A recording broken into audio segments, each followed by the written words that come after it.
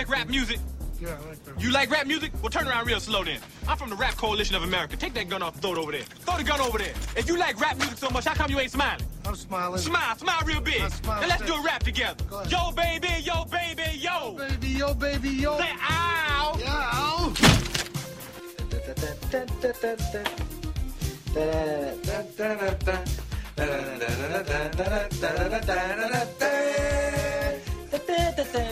Hey, what's the music from? The dating game. Yeah.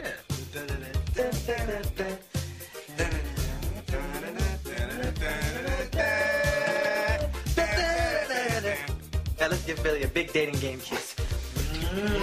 Check this out. I get $10 for cars. I get $20 for limos. What the hell is this? My truck. Here's $50. Put it next to the limo. What the hell's going on here? Who the hell are you? Chief, this is... Shut up, Rosewood!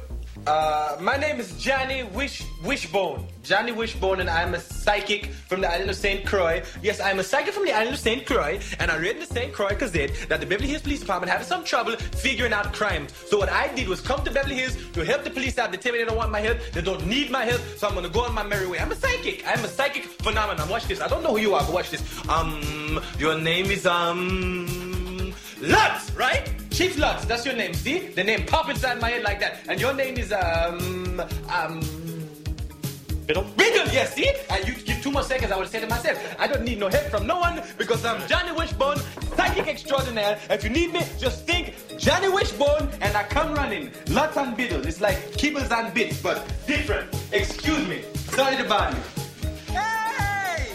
I got beer. Watch out, this deck is very slippery. It's beer in the refrigerator, and if you like, you go behind the bar, make yourself martinis.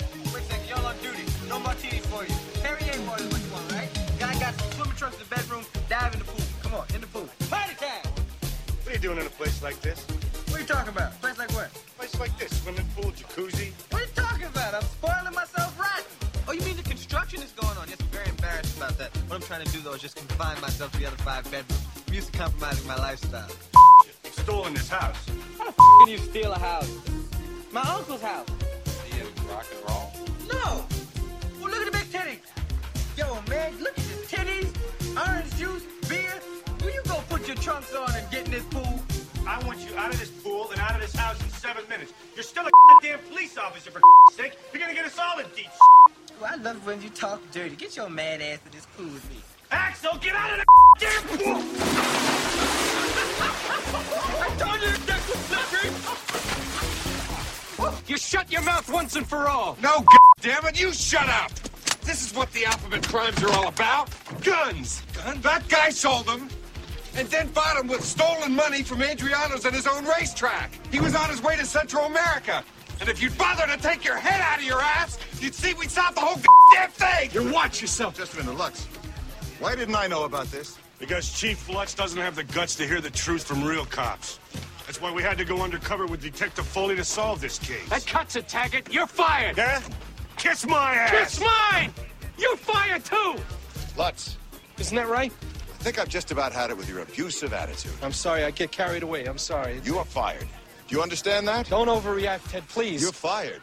I want you out of here now. Are they civilians now? You bet. I'm gonna kick your ass later! Welcome to Sweep Delay Podcast. This is your host with the most, Mike Macmasunas. How is everybody doing? And I have my co-host with me, Andrew. What's up, buddy? Hey, not much. How are you?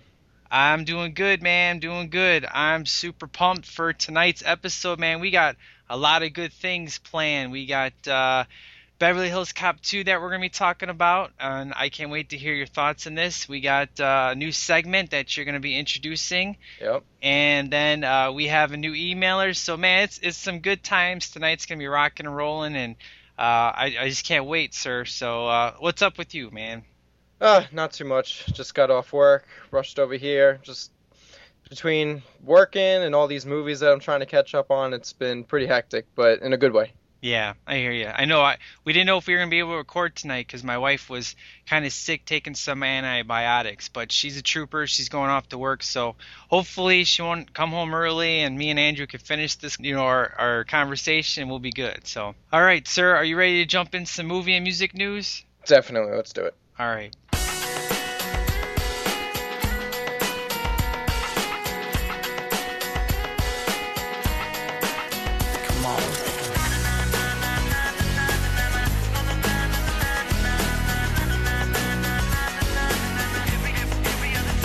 said, let's talk about it, as she walked out on me and slammed the door.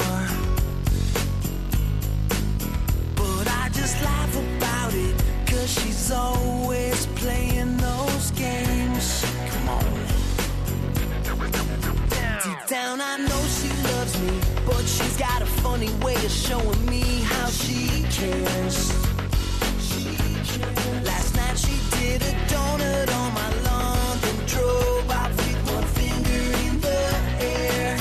Oh yeah. Sometimes it's black, sometimes it's white, sometimes she's wrong, sometimes I'm right, sometimes we talk about it or we figure it out, but then she just changed her mind. Sometimes she's hot, sometimes I'm cold, sometimes my head wants to explode, but when I think about it, I'm so in love with her every other time. Yeah, every other time.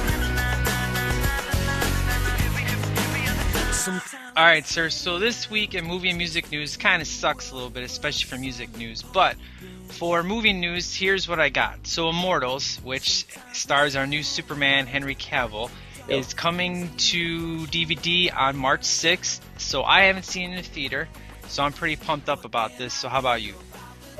Same. It's definitely gonna be one I rent. I don't know how soon after it comes out, but I never saw it in the theater, so I'm looking forward to seeing it. It's probably one of those heavy CGI crazy movies, but I want to see Henry Cavill before he takes up the mantle of Superman. Yeah, I know there's some people that say, well, I want to wait until after I see Superman and then watch this, but you know, I'm like you. I want to go ahead and see what it's all about and stuff. So yeah, I'd like to see his acting style. Yeah, good deal. And then I guess Warner Brothers has extended their Netflix window to 56 days. It includes all theatrical new releases and made-for-video titles. Did you hear about that? No, I don't really hear too much about Netflix. We still got Blockbuster stores, like brick and mortar down here, so my dad stick with that right now, so we don't have Netflix just yet, but eventually if Blockbuster ever goes down, we may switch to it. I hear you, sir. Me being in a small town, there's this place that moved in called Family Video. And when Blockbuster came in, well, Blockbuster had been the only video store in town. And they were like, this place is going to be lame. But they were doing new movies for $1.50. And Blockbuster was still like $4 or $5. Yeah. And originally people thought it was just old movies. But in fact, it was new movies. And things happened and Blockbuster went out of business in my town, and now Family Video is the only video store we have, and new releases are $1.65 a night, and on Tuesday, Wednesday, and Thursday you get old movies free when you get a new movie, which is how I got Beverly Hills Cop. So yeah, it's pretty cool. Netflix, I haven't done Netflix. My wife was thinking about it last night, but I checked into the streaming, which is what we'd want to do, and a lot of the shows that she wants to check out are not part of the streaming, they're part of the DVD. So we're going to skip the Netflix streaming and DVD and just see what else happens. So yeah, Netflix they still have a pretty high rate, and they don't have just about everything yet. They're still missing a lot of stuff. So it's kind of, you have to really weigh your options with Netflix, see what you really want. For you, for me, it's not really worth it just yet. Yeah, that's true.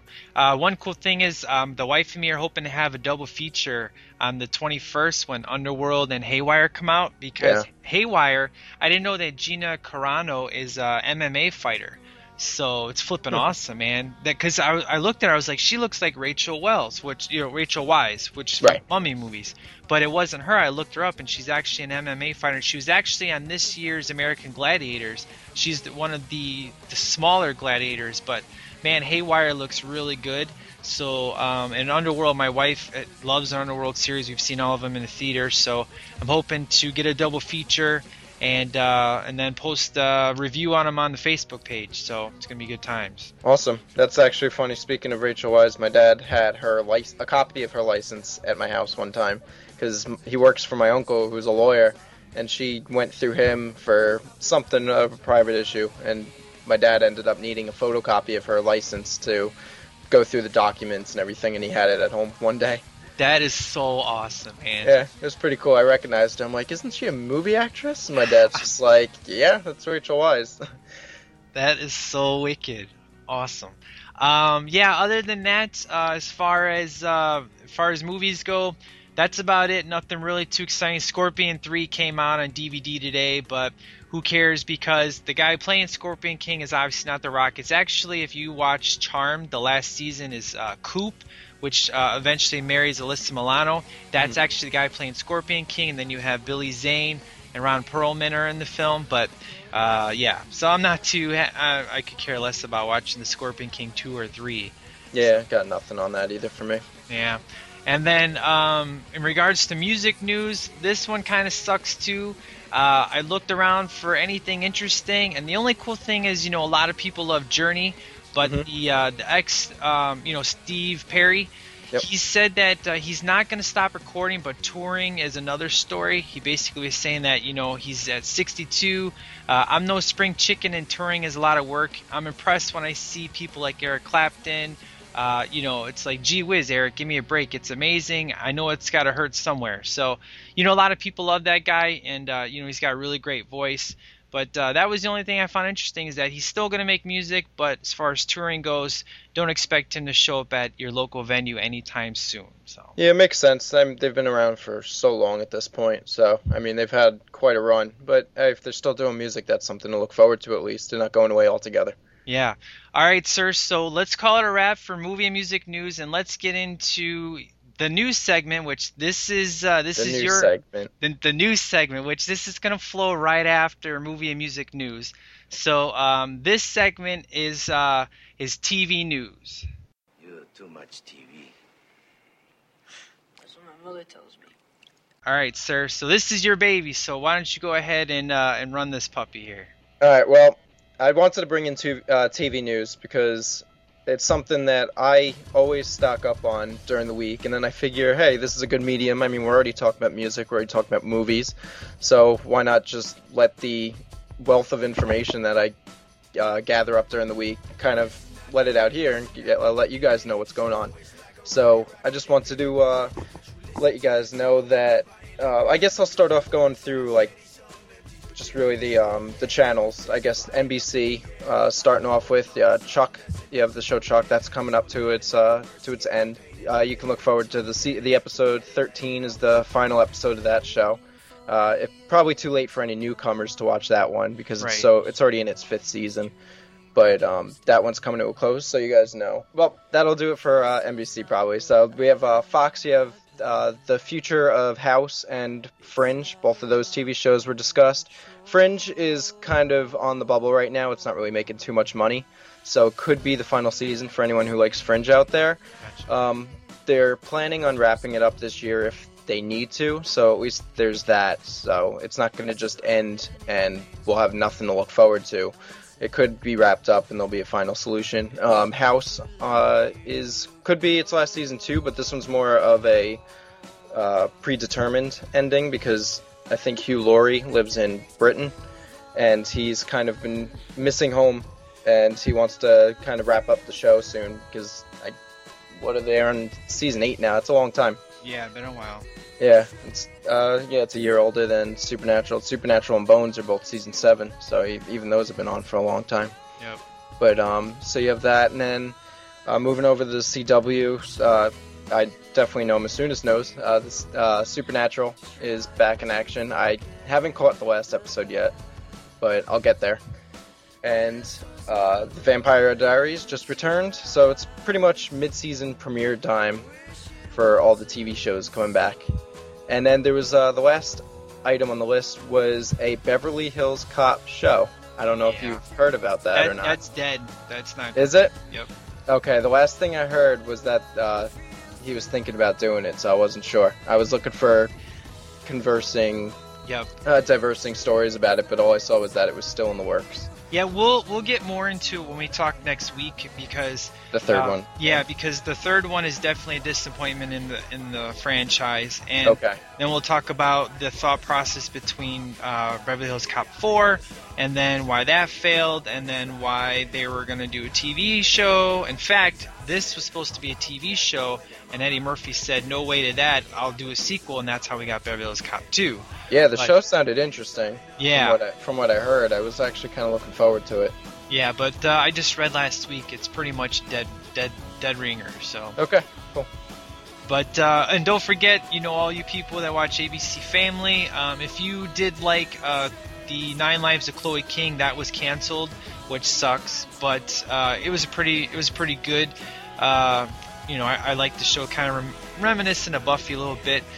Pretty Little Liars, which Andrew actually watches that along with me, is pretty cool. Yep. I definitely say that show, that Revenge, are amazing when it comes to ending. It always keeps you wanting more for the next episode, which is awesome. That just came back from the mid-season finale. Revenge is definitely interesting. It's like, it's so soapy, but then at the same time it doesn't feel like a soap, so that's good.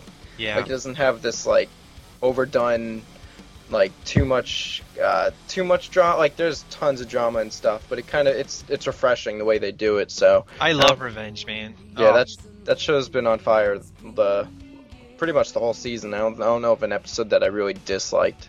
No, there's not one single episode I've disliked. Everyone's been awesome. Ringer with Sarah Michelle Gellar was starting slow. It took 4 episodes in. Yeah, it's heating up. And that show, heated up, which Michael Knight from Knight Rider 2008 has made a few appearances in there, which has been pretty awesome. CSI Miami, the last episode was pretty crazy with the Smart Bullet. It was kind of like a Steve Jobs type of episode, and they created this Smart Bullet where they could fire anywhere and it would program to kill the person. It was pretty crazy, and it was so good. I love, CSI Miami is definitely hokey with David Caruso and sunglasses, but I love the show. It's always a good time, always interesting, and that last episode was pretty awesome. And they had a kind of spin-off idea, that like similar to idea to that on Chuck. I think it might have been last year, where they had a bullet that would you would shoot it and it would wrap around corners and it was targeted at someone. Yep. Is CSI on CBS? Yep, CBS. I think it was CSI then. There was a crossover between one of the characters, this female character in CSI, one of them, and Hawaii Five-0. She popped up on an earlier episode of the current season. Nice. And don't forget Elizabeth Shue. My lovely girlfriend from Karate Kid is going to be going to be on CSI regular Las Vegas, which I don't like that one, but yeah. she's going to be on there with Ted Danza. So yeah, it is what it is. So yep, crossovers. There's so many of those. It's hard to keep track of them. But and CIS. Yeah, very true. Do you have any other ones, sir? No, I think I'll hold off till next week. I think that about does it for TV news. Yeah, and this segment will definitely, and I have to admit, I watch way more TV than I do movies. And me and you, we definitely watch a lot of shows similar. We watch the same shows, and then we watch shows that are way off. Yeah. From our likes. Oh, yeah. So we're definitely going to be able to cover a whole. And in fact, this segment may actually be longer than movie and music news. Yeah, I wasn't exactly sure how long he wants to keep this segment, but I mean, if the people in the nation want us to talk about TV, I mean, I can put more on the list. I kind of just, off the top of my head this week for the premiere, just wanted to just kind of roll with whatever was out there. So yep, we can structure it more and we'll figure it out as time goes. But that's what this podcast is about: introducing new things and just kind of going with it. Yep, exactly. Yeah, write in because we got response about your sign off, so people are listening. Cool. So if you guys dig the TV news section, you want to hear more, let us know. Or if you hate the TV news section, let us know. Yes, definitely. We don't want to keep torturing you guys. Exactly. Right. I mean, but it makes sense. Why not cover movies, music, TV? Why not cover the whole thing? So, yep. Good deal. All right, sir. Well, we'll call it a wrap for TV news, and let's get into our review of Beverly Hills Cop 2. All of you eat the floor! Now! Go! Axel Foley is back. Who is he? I'd say he's a cop. This is a Detroit badge. What the hell are you doing in Beverly Hills? I'm going deep undercover. Back where he doesn't belong. Excuse me, we're the owners of this house. They're in Hawaii for a week while the construction happens. I'm Axel Foley, Beverly Hills Building Inspector. You've stolen this house. How do you steal a house? It's my uncle's house.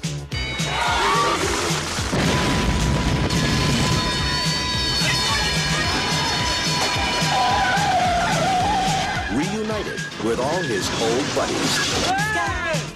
What the hell's going on here? Who the hell are you? I'm Johnny Wishbone, psychic extraordinaire. If you need me, just think Johnny Wishbone, and I come running. Lots and biddle. It's like kibbles and bits, but different. Oh, this is a big mistake, a big mistake.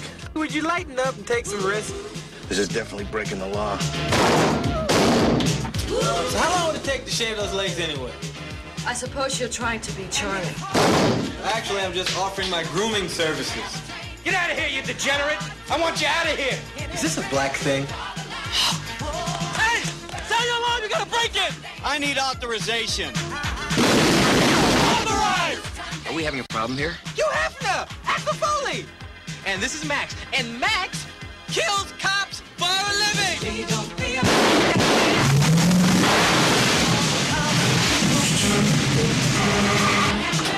Well, it is pretty sporty! Don't complain! It's all I can find! Does the steering wheel work in this thing? I'm steering! Well, do the brakes work? I don't know, I haven't tried them yet! Kill him, burn him, blow him away.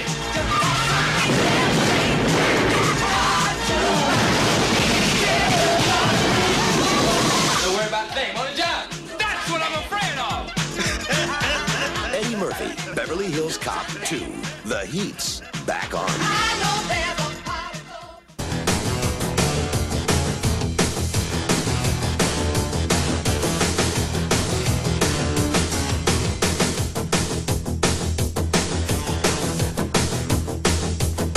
No matter what you think you pull, you'll find it's not enough. No matter who you think you know, you won't get through. It's a given LA law. Someone's faster on the draw. No matter where you hide, I'm coming after you.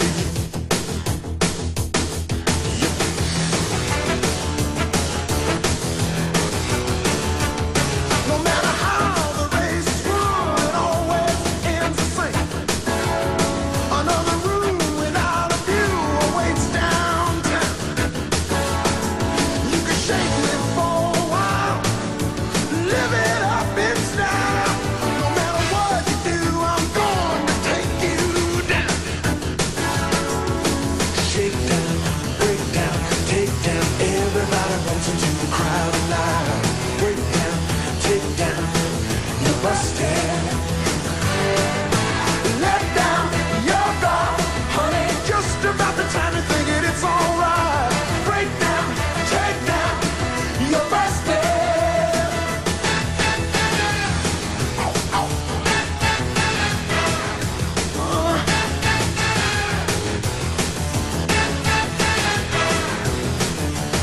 This is a town where everyone is reaching for the top.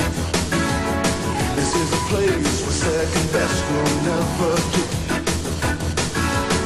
It's okay to want you shine, but once you step across that line, no matter where you hide, I'm coming after you. Shake down, break down, take down. Everybody wants into the crowd alive. Break down, take down, you're busted. Shake down, break down, honey. Just about the time you're thinking it's alright. Break down, take down, you're busted.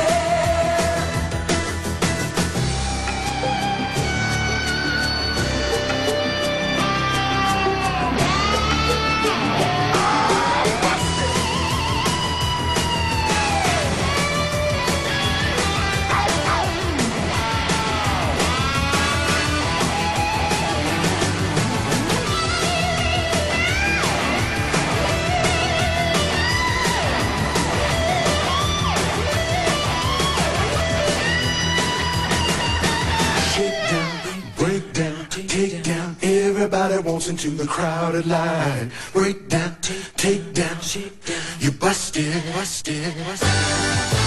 Shake down, break down, hurry. Just about the time you think that it's alright. Break down, take down, you busted.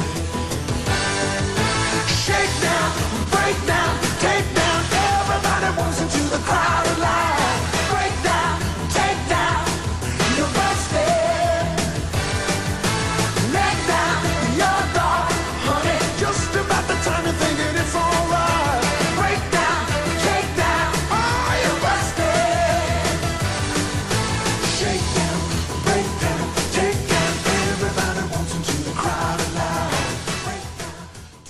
right, sir. So this movie you've never seen, which I cannot wait to hear your thoughts. But let me just say this. This is the movie that made me want to be a cop.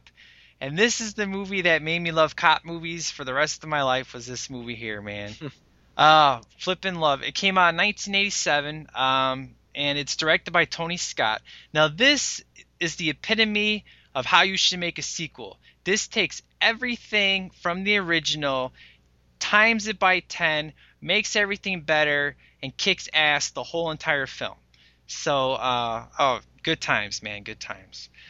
Yeah, it definitely does. I agree with that statement. The one thing I'll probably end up reiterizing later is that it's the story, the plot of it's much bigger than the previous film.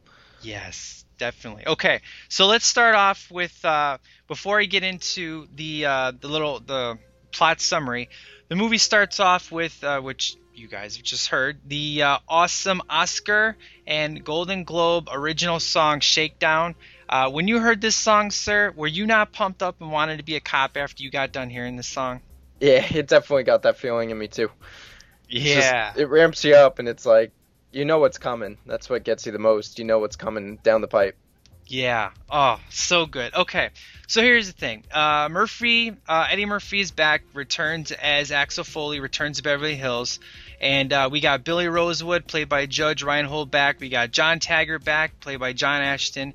And Captain Andrew Bogomil, who gets shot. So, Andrew, you get shot, sir. How's it feel to get shot? Feels good, huh? Yeah, it feels excellent. At least I didn't die. I can safely say it was not fatal. Right, yeah. And Ronnie Cox comes back as Andrew Bogomil, and he is shot and seriously wounded. So he's basically the premise of this film. So now the movie did make a little less money than the original Beverly Hills Cop. It received mixed reviews from critics, but it made $153 million domestically, which, back then is pretty flippin' good. So yeah, definitely. Yeah. It definitely hauled in money. I mean, it wasn't a failure by any means. Nope, not at all. Okay, so let's get into the plot summary here. Okay, so basically, this movie's set 2 years after the original film. So Captain, formerly Lieutenant Andrew Bogomil, played by Ronnie Cox, Detective Billy Rosewood, and Sergeant John Taggart are trying to figure out who is behind the Alphabet crimes. It's a series of mostly high-end store robberies distinguished by these envelopes that have alphabetical sequences that are left behind. So complicating matters is this new political state of the Beverly Hills Police. It's headed by this verbally abusive douchebag of all douchebags, Chief Harold Lutz. And before I go on, sir, is this guy not the king of douchebags? Oh man, he really he just antithesis of whatever the three main guys are in Axel Foley. He's annoying.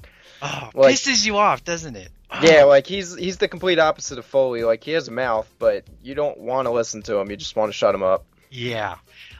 So he's doing everything that he can to stay on Mayor Ted, the mayor. His name is Ted. He's trying to do everything he can to be on his good side, which when the mayor comes in office, he tries not to be so abusive as he was just a couple seconds before the mayor walks in the room. So, unimpressed when Rosewood calls the FBI to help solve the case, Lutz actually holds Bogomil responsible as the commanding officer, suspends him, and despite Andrew's efforts to convince him that Rosewood was only following a hunch, it's a traditional aspect of police work, Lutz gets punished. Taggart and Rosewood are actually placed on traffic duty, and that's essentially what starts off the rest of the plot. The beginning of the movie does start off with a really cool bank, not a bank heist. It's a jewelry store. Yeah, jewelry store, which is headed by a Carla Fry, played by Brigitte Nielsen, and at the time was Brigitte Nielsen Stallone. And she was married to Sylvester Stallone back then. So. What made her change her mind? Yeah, right? Now, she is the chief henchwoman of this guy named Maxwell Dent. And now, Maxwell Dent, he's not as great as the original bad guy. But he has enough henchmen to where he's mysterious enough to where he's pretty awesome bad guy in the same sentence, basically. He's not as awesome as Victor was, but at the same time, he's not any less of a villain, if that makes any sense. Right? Yeah, no, I hear what you're saying. You could prefer the first guy better, but this guy brings the same amount of like bad guy to the table as Victor did in the first movie. Yep. So, finding out about the shooting of Andrew on a news report, Foley immediately flies out to Beverly Hills, and he covers his absence from his actual job in Detroit by telling Inspector Todd, played even better than the first movie, that he's going deep undercover on a credit card fraud case that he's been assigned to. But he's only given 3 days because at this point he has used money upon money, Ferrari suit, and my favorite line from him is, I keep getting these blue slips. When am I going to get some arrest slips? And we'll get into the details of that in a minute. But essentially, his boss tells him he's got 3 days to come up with something, or he is not going to cover for him anymore. And essentially, he's going to lose his job just like he did before. But it's going to be Axel's fault why he loses it, not, you know what I'm saying. So I like the timeline that they give it. They did it in the last movie too. He only had a week, I think, of vacation time that he was able to. So in this one, he has 3 days. I don't care for timelines in all movies. Definitely would get annoying after a little while. But in a movie like this, where they've done it before and then they shorten the time, it kind of brings this more of an urgency to get the job done, and that kind of fits Axel's character. Yeah, it definitely raises the stakes, which is what a sequel is supposed to do. Mm-hmm. And this movie, we'll get into all the details in a minute here of why this sequel works. But to repay the favor, he owes Bogomil for saving his job. Taggart and Rosewood agreed to assist Foley because Lutz wants to, get them fired. He wants to find an excuse to get them fired. So the whole deal is the three of them work together, but they got to do it on the down low so they don't get busted, basically. So posing as an undercover FBI agent to get past Lutz, and the only way to do that is Jeffrey, the annoying Jeffrey from the first one, played by Paul Reiser from Mad About You with Helen Hunt. He gets a bigger role in this one. Essentially, he has to pose as Todd, basically, right. Inspector Todd. And the only way to do that is he has to intercept the phone call to Todd's office to convince Lutz that Foley is part of this multi-judicial task force. It's a real funny scene that we'll get into in just a minute, but that's essentially how he fakes out Lutz to make him think he's an FBI agent so Taggart and Rosewood don't get in trouble as much. So Foley soon starts making the connections between the robberies and Dent. Foley has Bogomil's daughter, Jan, use her connections as an insurance agent to find out about Dent's financial dealings. So essentially what Dent is doing, he's robbing his own businesses on purpose in order to finance this firearms deal, and discreetly uses his henchman Charles Kane, played by Dean Stockwell, as the front man of the operations. Essentially, he's going to get away with the money and kill Kane and pin it all on him so the cops don't know anything about Dent and he gets away scot-free. But you're dealing with the Three Musketeers here. They're going to figure everything out. So yeah, of course. Right. I mean, you've got Rosewood. Everything's good. Exactly. And I can't wait to get your thoughts on Billy's transition in this film. But Bogomil was shot because his investigation earlier, he was basically on the correct track to cracking the case that eventually these three are going to crack by the end of the film. So having foiled a robbery attempt at a bank deposit, Foyle is able to trick Dent's accountant, which is played actually really good by Gilbert Gottfried, because this guy is usually always annoying, but he does a really good job, so can't wait to hear what you say about this guy. Yep. Into using his computer, and discovers that Dent and Carla are planning to leave the country. And Foley also learns from Jan that all of Dent's businesses have had their insurance coverage canceled or lapsed, however you want to look at it, and are about to go bankrupt except for one thing that he has left, which is his racetrack. So he's convinced that the next target is going to be the racetrack. So on the way to the racetrack, Foley solves the latest riddle sent to the police because Dent is able to make these alphabet crimes crack. None of them can be cracked except for one, and it's the one that he wanted the cops to figure out, of course.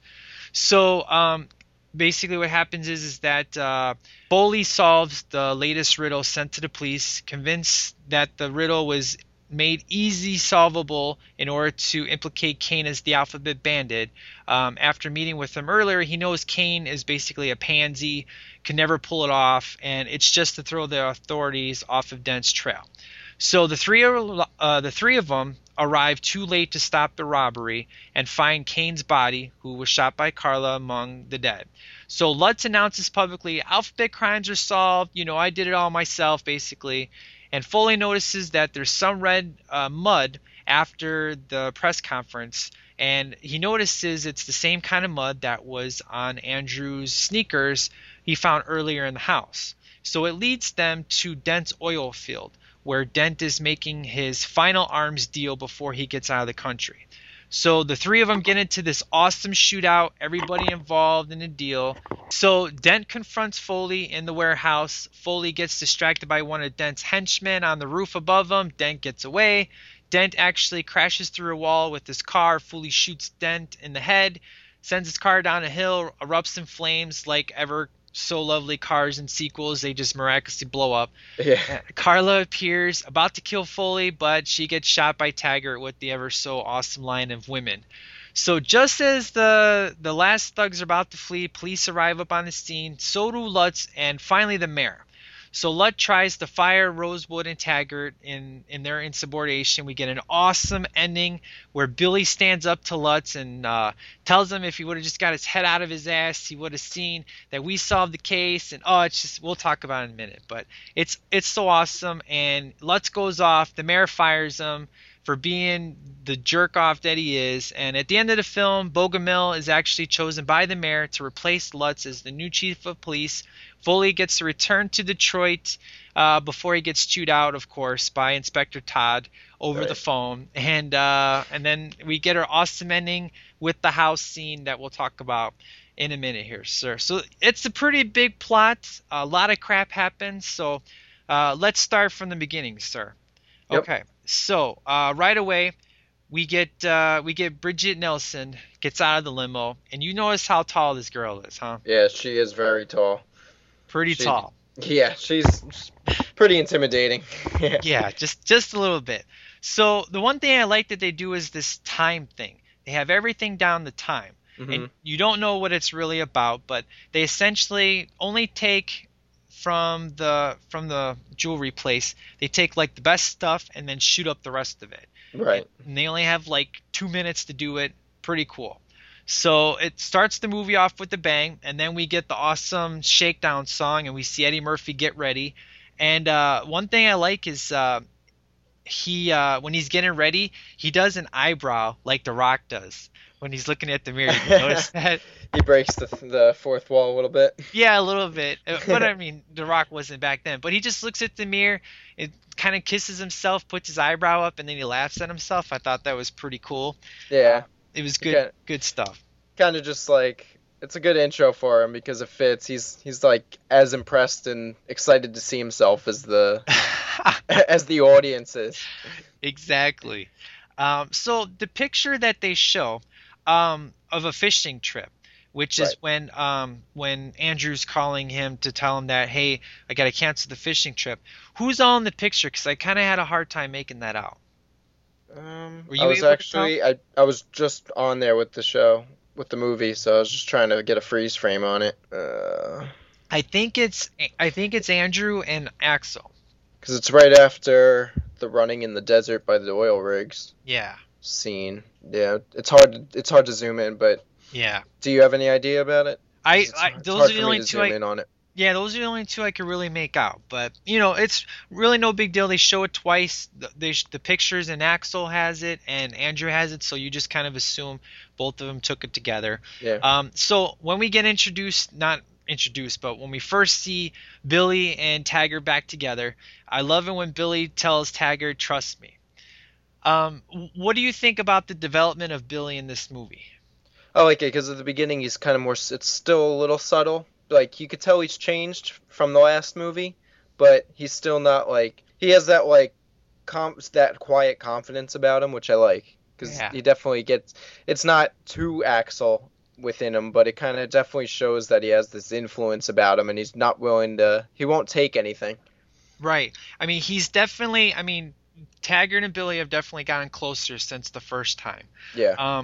And Billy definitely is he's definitely more confident in himself, and you can tell Axel is really rubbed off on him just by his simple, smile and trust me. It's kind of let you know that Axel has made a huge influence in his life, and you can tell that later on in the film when he's got a crap load of guns in his house.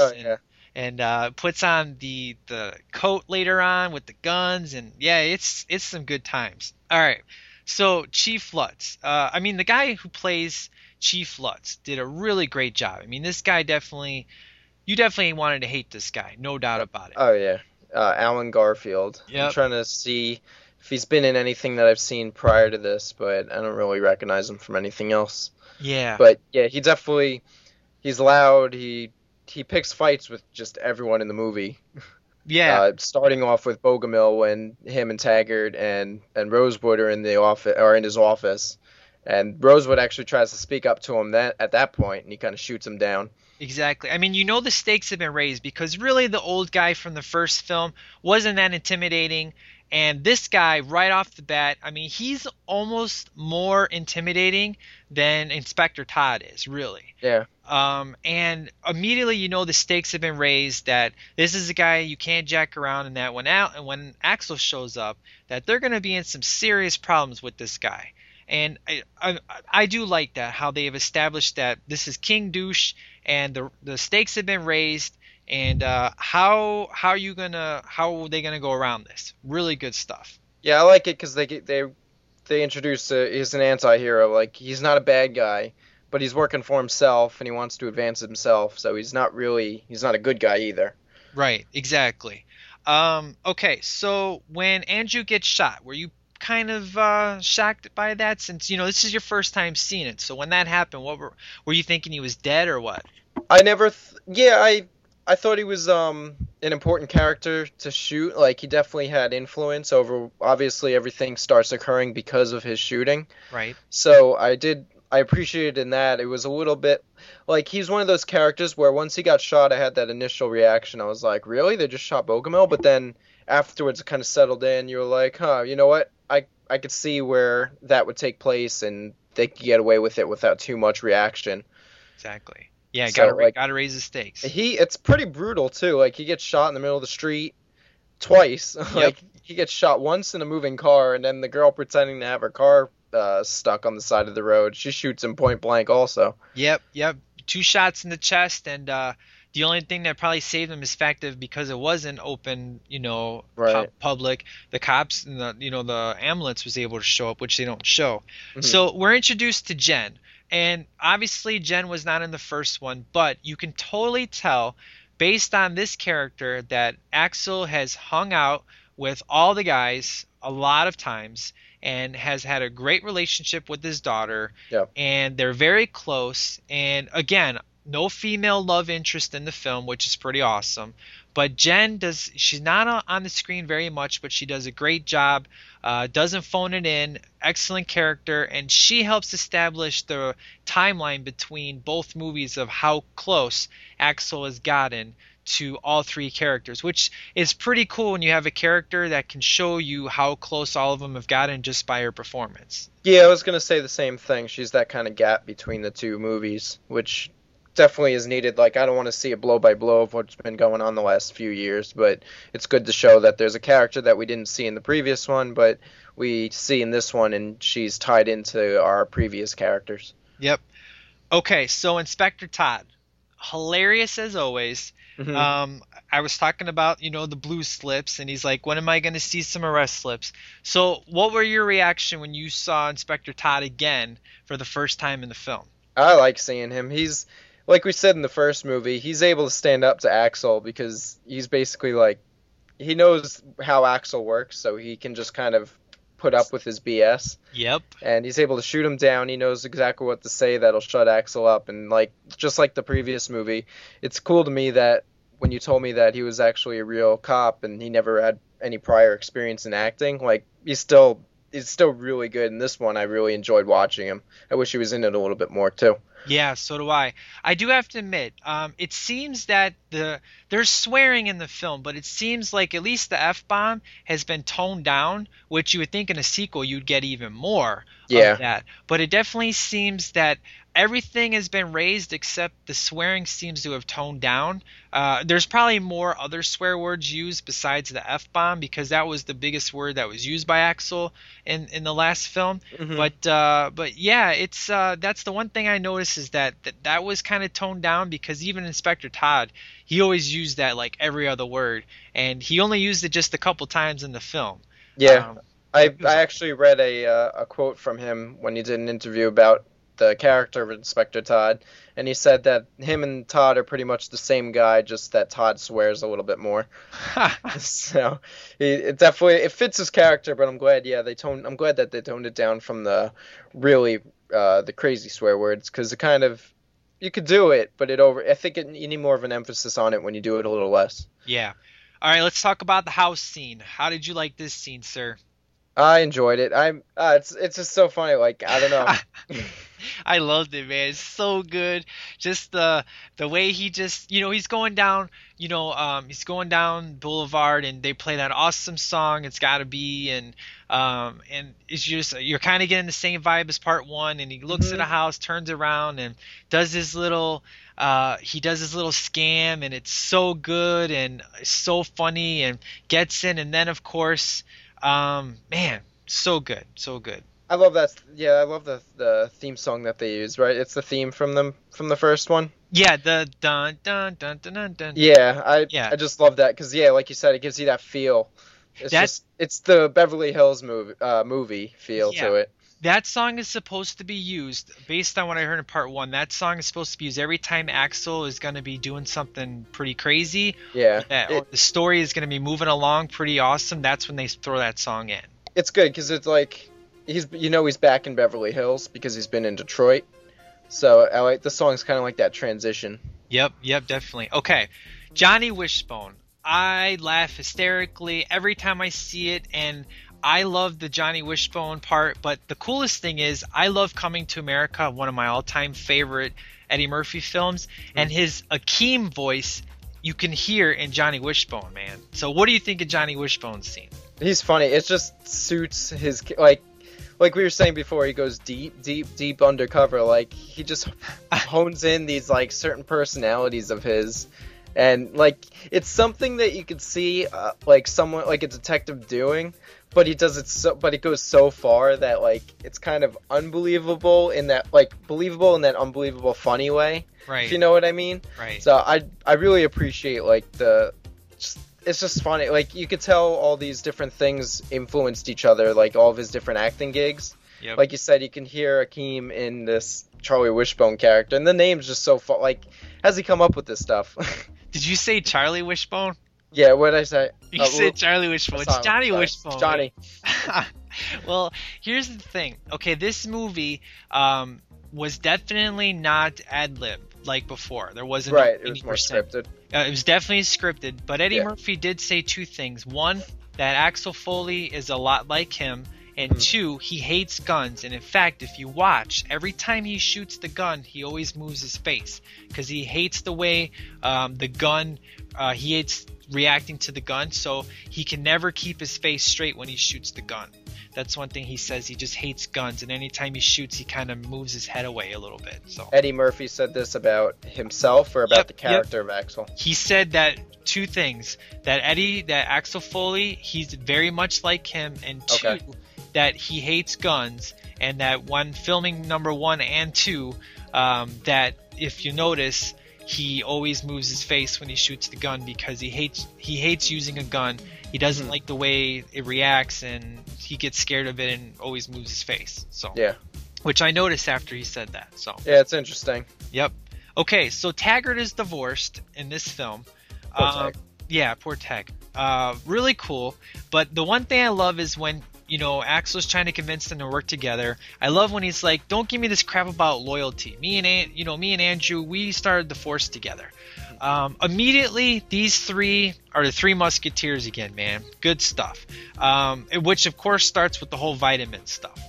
What do you think of the vitamin scene? It's just really fun. Like, I'm like blanking right now. Sorry. The vitamin scene starts off where he's like, hey, what's that? Those are my vitamins. He goes, give me the bag. The whole bag? Yeah, give me the whole bag. He goes, I'll be out in an hour. And then Billy says, enjoy good health.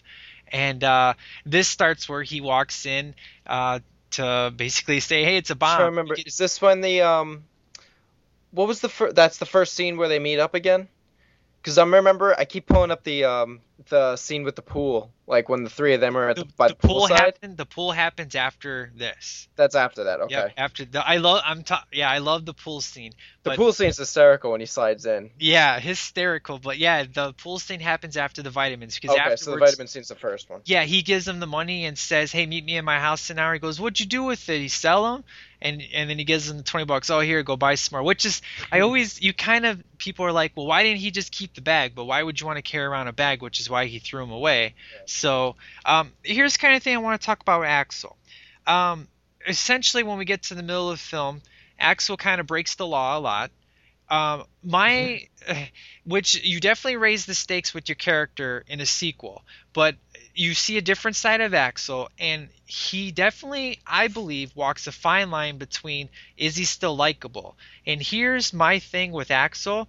He always rights his wrongs. Anytime he starts something wrong, like for example, the whole I got $20 and then granted he did give it back to the lady, but he used the money to give back the vitamins later on. Right. He steals the money from Dent's accountant, and then he later donates the money to at the end, in my name, put it as, Gilbert Gottfried's character. I'm losing my mind here for a second, but how do you feel about how Axel's criminal background and it them pushing the boundaries of right and wrong in this film? How do you feel about it?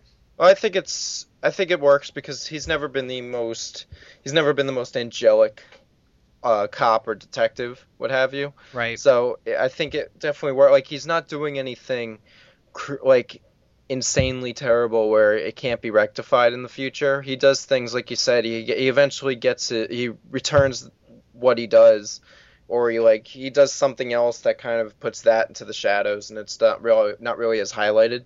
So yeah, I think like you said, it's something that kind of fits his character, and it's a fine line. But in the end, he's still Axel Foley, so you still enjoy his character. It doesn't really take away from anything. Yep, I agree. I mean, Gilbert Gottfried's character is Sidney Bernstein.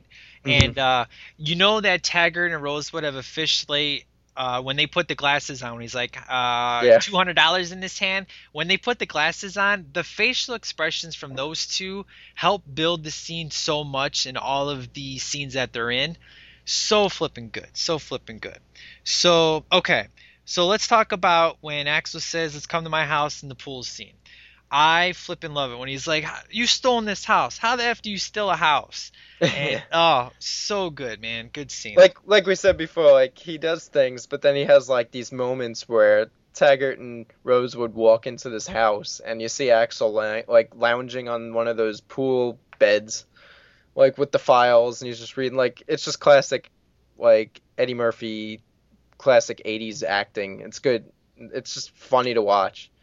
And then you eventually, we were saying before, you have Taggart who falls in the pool, which kind of, it would be Taggart who falls in, not Rosewood, and then Rosewood just cracks up laughing. Yep, exactly. It was so good. And I'm kind of skipping a little bit ahead here because prior to that is where Axel's in the gun club, and that's when he starts to, he meets Kane, and he first sees her, and he says, man, that's a big B. And and I like it when everybody's shooting at the screen, it's obviously blanks, and he uses the real bullets, and he starts to laugh, and everybody's like, I can't believe you did that. But when you first see Dean Stockwell, which Dean Stockwell is from Quantum Leap, I'm sure you know that, right? Yep. Okay. I love that show. I have it on DVD. Yep, good times. It was good seeing him in the film. It's funny, I had just reviewed this week's Knight Rider, and his name was in the credits, but he wasn't in the episode, and I kind of joked about that on my Knight Rider episode. But he's not in the film very long, but, he definitely is pretty entertaining. He's probably the least entertaining of all the bad guys, but he's not dry either. I like when Axel says, "And how long does it take to shave them legs?" And that whole line was so good. But yeah, I mean so yeah, after the we get the whole pool scene. I just love how scene. Yep. Yeah, right after the pool scene, we have Taggart has to switch clothes. That was one of my favorite parts in the movie because it was just so much, like he's come so far from the first movie. Exactly. Where he changes and he looks like this preppy golfer type guy when he has like the plaid pants and he's proud of himself the way he looks too. Yeah, his face when he comes down the stairs just like he's like, I look good. And like the old Taggart never would have he would have cringed at the sight of a cop doing something like this. So exactly. Okay, so we always get a strip scene, it seems, in these movies. Yeah, this is definitely reminiscent of the first movie too. Yeah, and they go a little bit more nudity than they did in the first one in this, just because it's a sequel, you gotta vamp it up a little bit, but they don't go too outrageous with it. It's just the same girl. Really good comedy with the General Ford bit. Pretty funny stuff. And this is the introduction to George Michael's "I Want Your Sex" song, which was huge. But the strip scene, it's probably not my favorite part of the film, but it's definitely funny because you're right. It's reminiscent of the first one, the General Ford. It keeps the story moving along because they do find information out at the strip club who the real gun dealer really is. So. Yeah, well, right after the strip scene, we get the shootout again. Drive-bys are the theme of this movie. Yeah, exactly. Drive-bys. And even Axel's like, what the F is going on here with the drive-bys? One thing we mentioned in the first movie, that the shooting sound effects sounded very realistic. Yeah. This one, they're definitely Hollywood sounding. But you know what? I'm going with it because of the fact of I know that this is bigger, better, and the formula is working for me. From the moment the clock starts to where I'm at this point I'm like, man, the action's good. I can deal with the Hollywood quote unquote gunshot sounds. So I'm loving it, man. How about you definitely. At this point? Yeah, I mean the first movie you have, like we said, they were pretty believable and you don't really know the characters and the story's still developing. In this one, the gunshots are a little more Hollywood, like you said. But you're invested in the story and the characters, so you kind of don't really notice it as you watch it the first time because you just kind of go with what's going on because it's all new and fresh. Right, exactly. So after the shootout, they have Mr. Lutz show up, and I love it when Taggart said, well, technically this is traffic duty. Yeah. Technically you're a moron. But I like that because this is probably his first time really standing up to Lutz just by being a smartass, basically.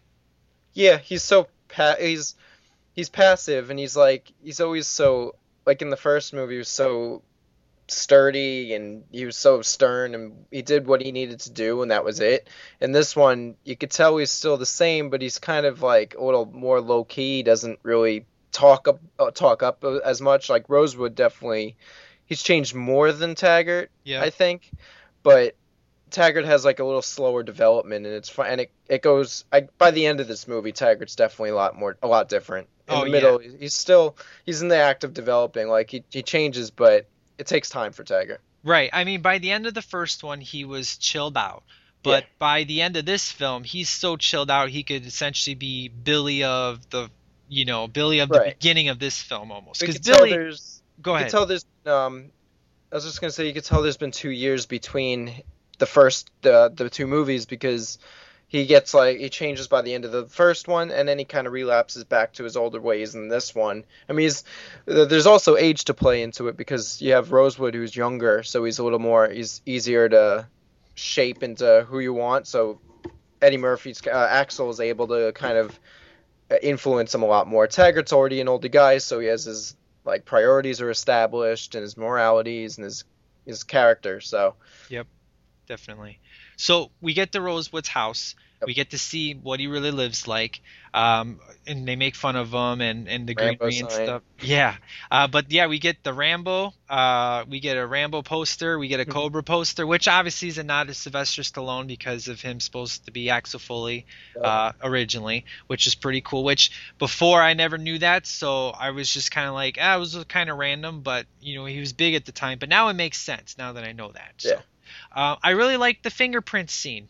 Really good stuff. I mean, it's simple, but even Taggart and Rosewood didn't really know what was up with the glue and stuff, and Right. really good scene.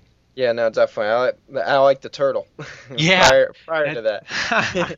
The turtle joke, yeah, that was so funny, so good.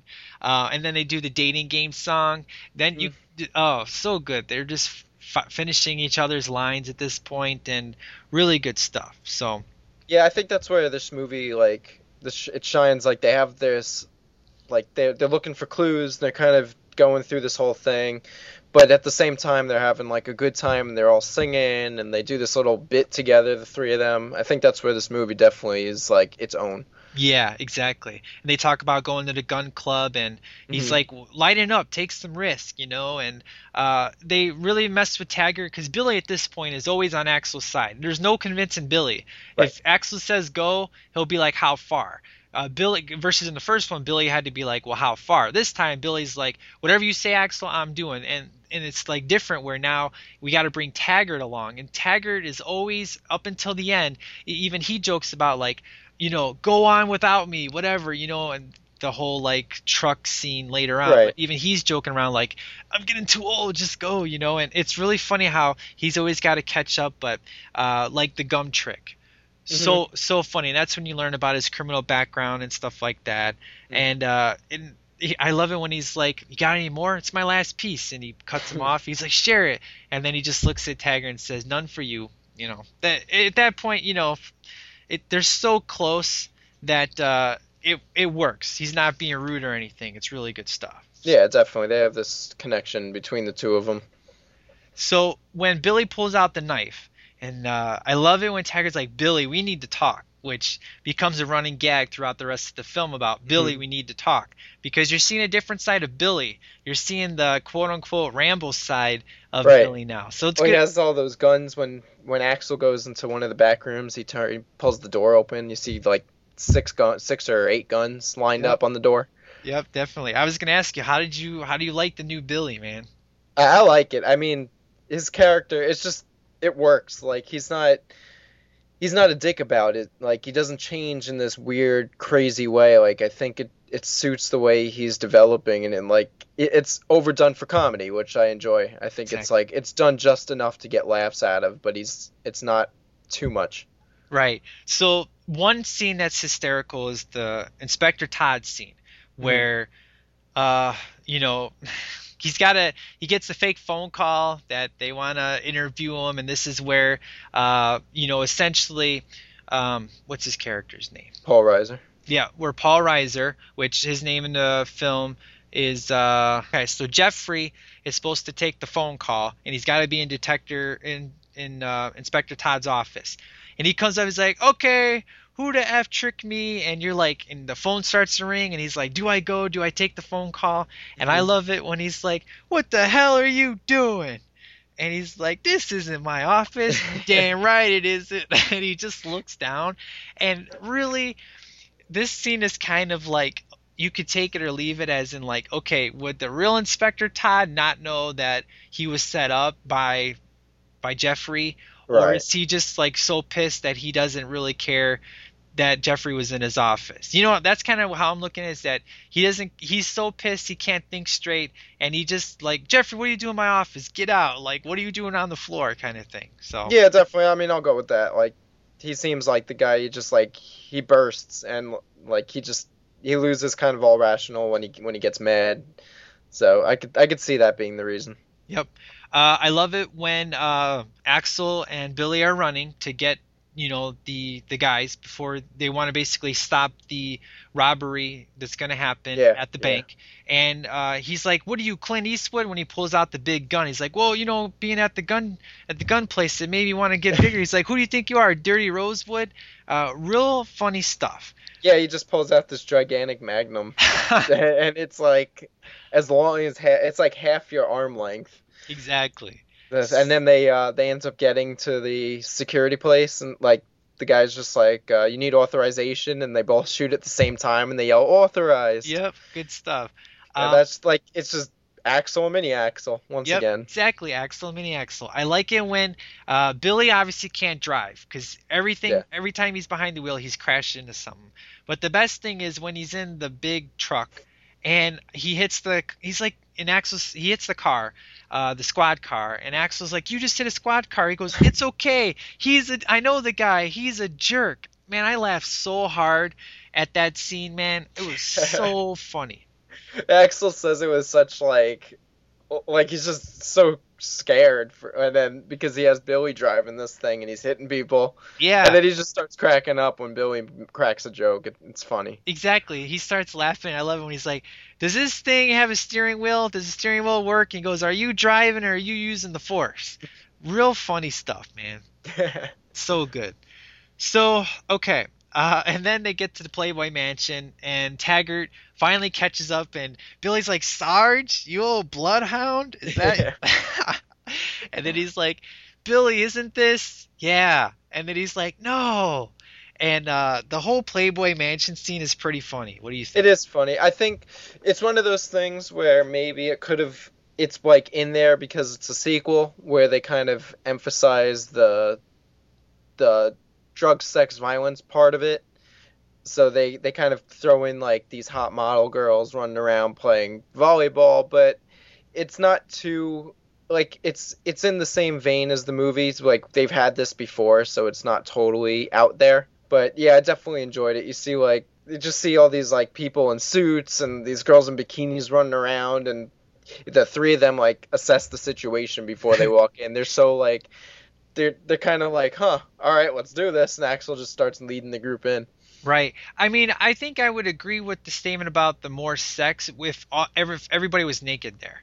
Because, but in this, they're all dressed, especially being a Playboy Mansion, you instantly think that they're going to be naked. And I think that's what makes this sequel work versus other sequels that take it too far, is they had the same amount of nudity in this one as they did in the first one, but they may have had just maybe like a minute or two more because they had the same nudity in the same spot as the first one, which was a strip club. But the strip club was only one girl, same as this one, only one girl. You get a Playboy scene, and you would expect to have a whole bunch of nudity, and there's not. So that's how this sequel is really working, where it's using other areas to go bigger and better, but they also keep everything the same in regards to like nudity and and stuff like that. So like we were saying, they don't overdo it. They just might linger on a shot of a girl in a bikini playing volleyball a little bit more, or that type of thing. But it's definitely in the vein of this universe, so it's not totally out there. Right, exactly. But it definitely does advance the plot, like when Axel goes and he just starts talking of all these guys, and like they're all the villain guys in the Playboy Mansion. And he says like, what's the guy's name? Max. He says Max kills cops for a living, and then everyone just stops talking. So good. So good. It definitely it's one of those points in the movie where he finally confronts the bad guy, but it's still not the end yet. Right. After the Playboy scene, they are now in Lutz's office, and Axel's coming clean about who he is, and he's forced to get out. And I love it when he's like, "Is this a black thing?" And it's real funny the way that he says it. Again, he's pushing the not being racist card. Because like we talked about, he definitely balanced it in the first one, and he's doing the same thing in this movie. I mean, they're definitely going ×2. But Eddie Murphy is still able to keep the balance perfectly, if not better, than he did in the first film. Yeah, he doesn't take it in a bad direction. He just makes comments about it. He never makes like derogatory statements. Exactly. So when we get to Sidney, played by Gilbert, does it pretty good. He has a funny line about, don't let the fact that the door is closed you from entering my office or something. I like it when he says, when Axel's like, you have 25 unpaid parking tickets, and he picks up the phone that he hung up and yells the B word to his wife. I thought it was kind of subtle but funny at the same time. And I talked about it earlier with the bribe, with the $200, and they put the glasses on and they get out of the office. I can't believe it. I don't want to hear it, Billy. That's kind of the part where I was like, would people find Axel to be unlikable at this point, which we already talked about. But I just kind of always look at it as like he's always righting his wrongs, and that's just the guy that he is. And his whole background is what makes him the awesome cop and detective that he is. So. Yeah, I definitely agree. And being that it's a scene with Godfrey that I kind of do. I'll excuse it because I'm not a fan of his anyway. So that's more of an actor's slight. But, Right. But no, definitely, like you said, he makes up for it in other scenes, and you can believe it through his character. It's not out of the realm of possibility with him. Gilbert doesn't go over the top though, like he has in other films. I think he was pretty well balanced in this film. Yeah, he kept his voice down. Usually when he starts getting really loud and he starts getting screechy, it's a pain in the butt. But I hear you. Yeah, I was able to handle it this time. So Axel cracks the code, and he's like, it's an easy code, and like, I like it when he's like, I wasn't always a cop, and Billy and Taggart finish his line, yeah, I broke the law occasionally. That whole scene there where Billy and Taggart are finishing his line he said earlier, I thought was really cool. Good stuff. So when we get to the racetrack and they're ripping off, there's all those bags of money, man. I just was like, man, even if it's fake, I just want to hold all that in my hand. Oh yeah, it would be amazing. I don't even know what I'd do with that much money. Oh, pay off some loans, move out. Maybe I may rename myself legally to Axel Foley. I mean, that's a pretty badass cop name, if you ask me. It is. Yeah, it is. I hear you on that one. Okay, so when we get the end and they go in the trunk and Billy puts on his coat and Taggart's just like, we really need to talk, Billy. And he's like, you can never have too much firepower. I like this because now Billy is officially Axel Jr. I mean, he's been exactly. It's like he's been Axel's been his mentor. Now Billy at this point is like he can go on his own and be his own Axel Foley at this point. So the Yo Baby, Yo Baby, Yo rap. Love it. Hysterical. One of my all-time favorite parts in movies and in this film was the Do You Love Rap Music, Yo Baby Yo. What do you think of that scene? It was good. I'm not crazy into rap music, but it was funny. I enjoyed it. So it definitely, in the context of the movie, I really enjoyed it. Exactly. So Billy shoots the rocket launcher and Taggart says, F Rambo. Thought that was kind of funny. Yeah, that is really funny. I mean, we saw the Rambo posters in the room. I think there was one time Axel even looks at the Rambo poster. It's pretty funny. Yeah, and then you have Billy, who's actually you have Axel, who is supposed to be quote unquote Rambo, and then you have Billy, who's acting more like Rambo in this movie than he does. So it's kind of funny. I love when he has Taggart hand him the giant missile. Yep, it's awesome. So Taggart blows away Bridget Nielsen and says women, real funny. And then the best part of all, my favorite scene of the film, is the confrontation with Lutz. Mm-hmm. And Billy and Taggart being told to shut up, and Billy stands up and says, "You shut up." No, he says, "No, you shut up," and just goes off on him, and he gets fired. And I love it when Axel's like, "Are they civilians? I'm gonna kick your ass later." Yeah. That whole scene is if not my favorite, one of my all-time favorite scenes of this film. That ending was just so awesome. It's like the Karate Kid, beating up, finally getting the underdog to rise above the enemy, and that's definitely. Yeah. You always have that physical enemy where you can go up and it's a gunfight, but then you have this guy like Lutz who pops in and he's basically he tries to degrade you and he's yelling. So it's really good to see a character like that fall down from their ivory tower. Yep. And then the final scene, when he's like, you don't have to thank me, I love you guys. Versus last time he only said it to Billy. This time he says it to both of them with a smile on his face, and probably means it even more than he ever did before. And they both smile and just kind of, shake hands. And it's like all three of them are definitely, in it to win it together. And, none of them are afraid to share the fact of how they feel for each other, which is pretty awesome. Yeah, definitely. We made a bit of a conversation point on the last movie saying how he didn't say it too much. We thought that he basically only said it when he really meant it. Right. And in this one, he said it at the very end. So definitely it pops up again, and that he means it, and it's to both of them at the same time, not just one. Right. And the difference is in this one, it wasn't hard for him to say it versus in the first one, he's kind of the way he says it was it was really hard for him to say versus this one. It was not a problem whatsoever. If he's not said it before, if this is the first time he said it since the last time, it was so easy for him to say it because it is. It's just so easy for him to say it now. So good stuff. So we talked a lot about what we like of the film. Mm-hmm. I haven't got your rating yet, but I wanted to know, was there anything in this film that you did not like, or any, just what do you got?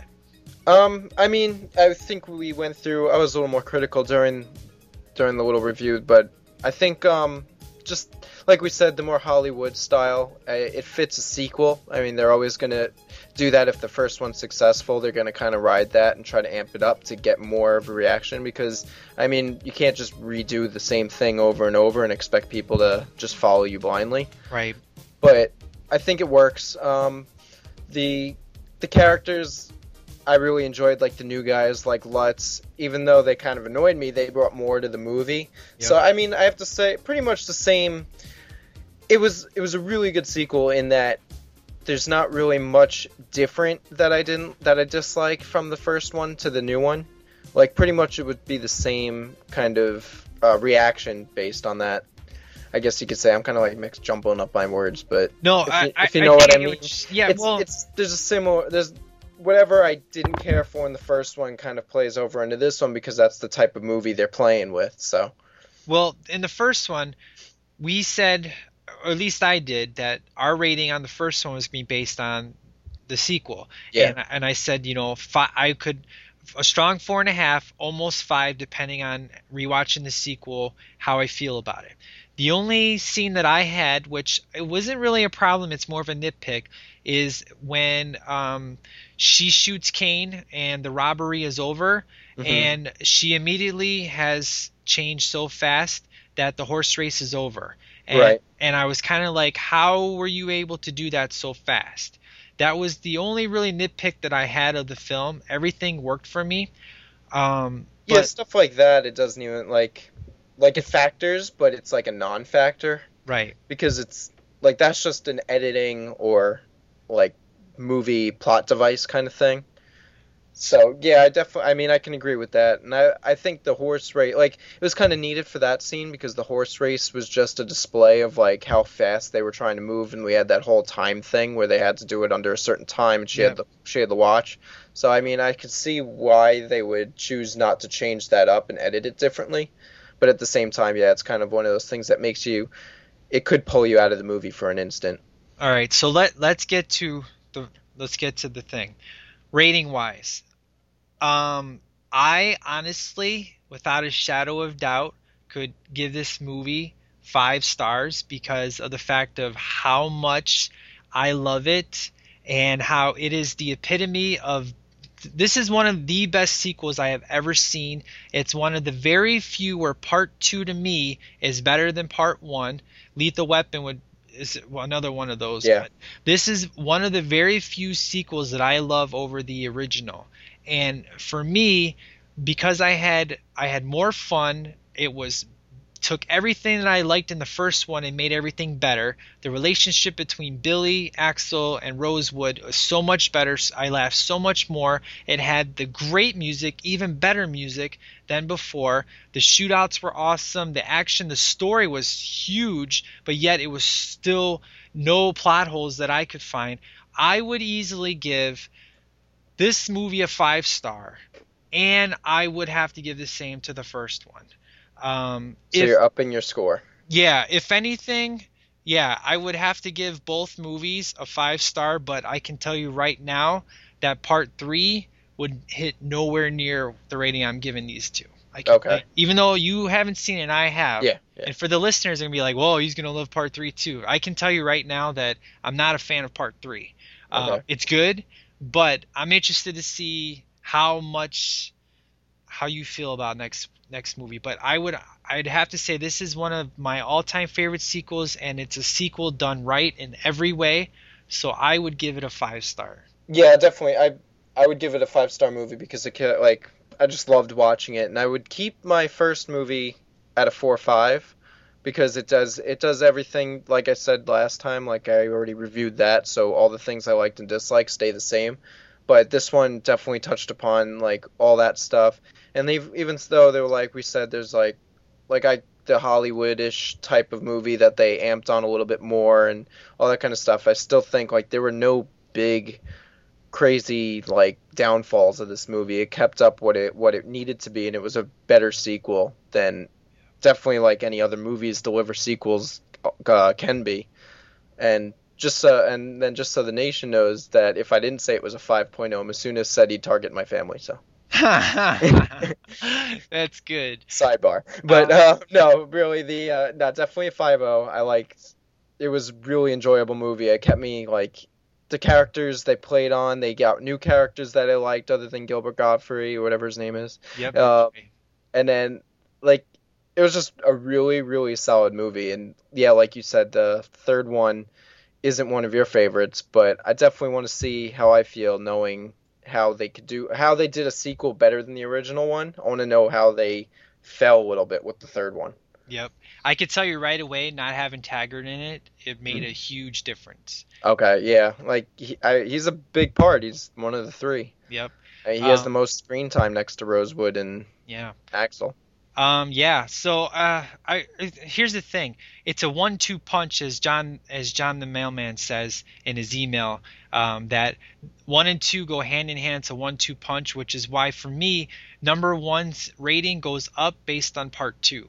Which you would think that it'd be the other way around, but for me, because of how awesome 2 is, makes part 1 that half-star better for me. It definitely set up this movie. You can't have one without the other. Yep. And I think it's like similar to how a lot of people feel about the Batman movies, where like you have one and it's just as good or better than the sequel. In this case, the sequel is better, but it's still along the same lines where the one complements the second so nicely, like it can't be without it. So you just have to kind of take them at the same time. Yep. So I guess do we have anything else to say about this film, or is that a wrap for this review? No, I mean, we're already over an hour, so I think we definitely talked this movie out. Yep. All right, so let's hear what the STL Nation had to say.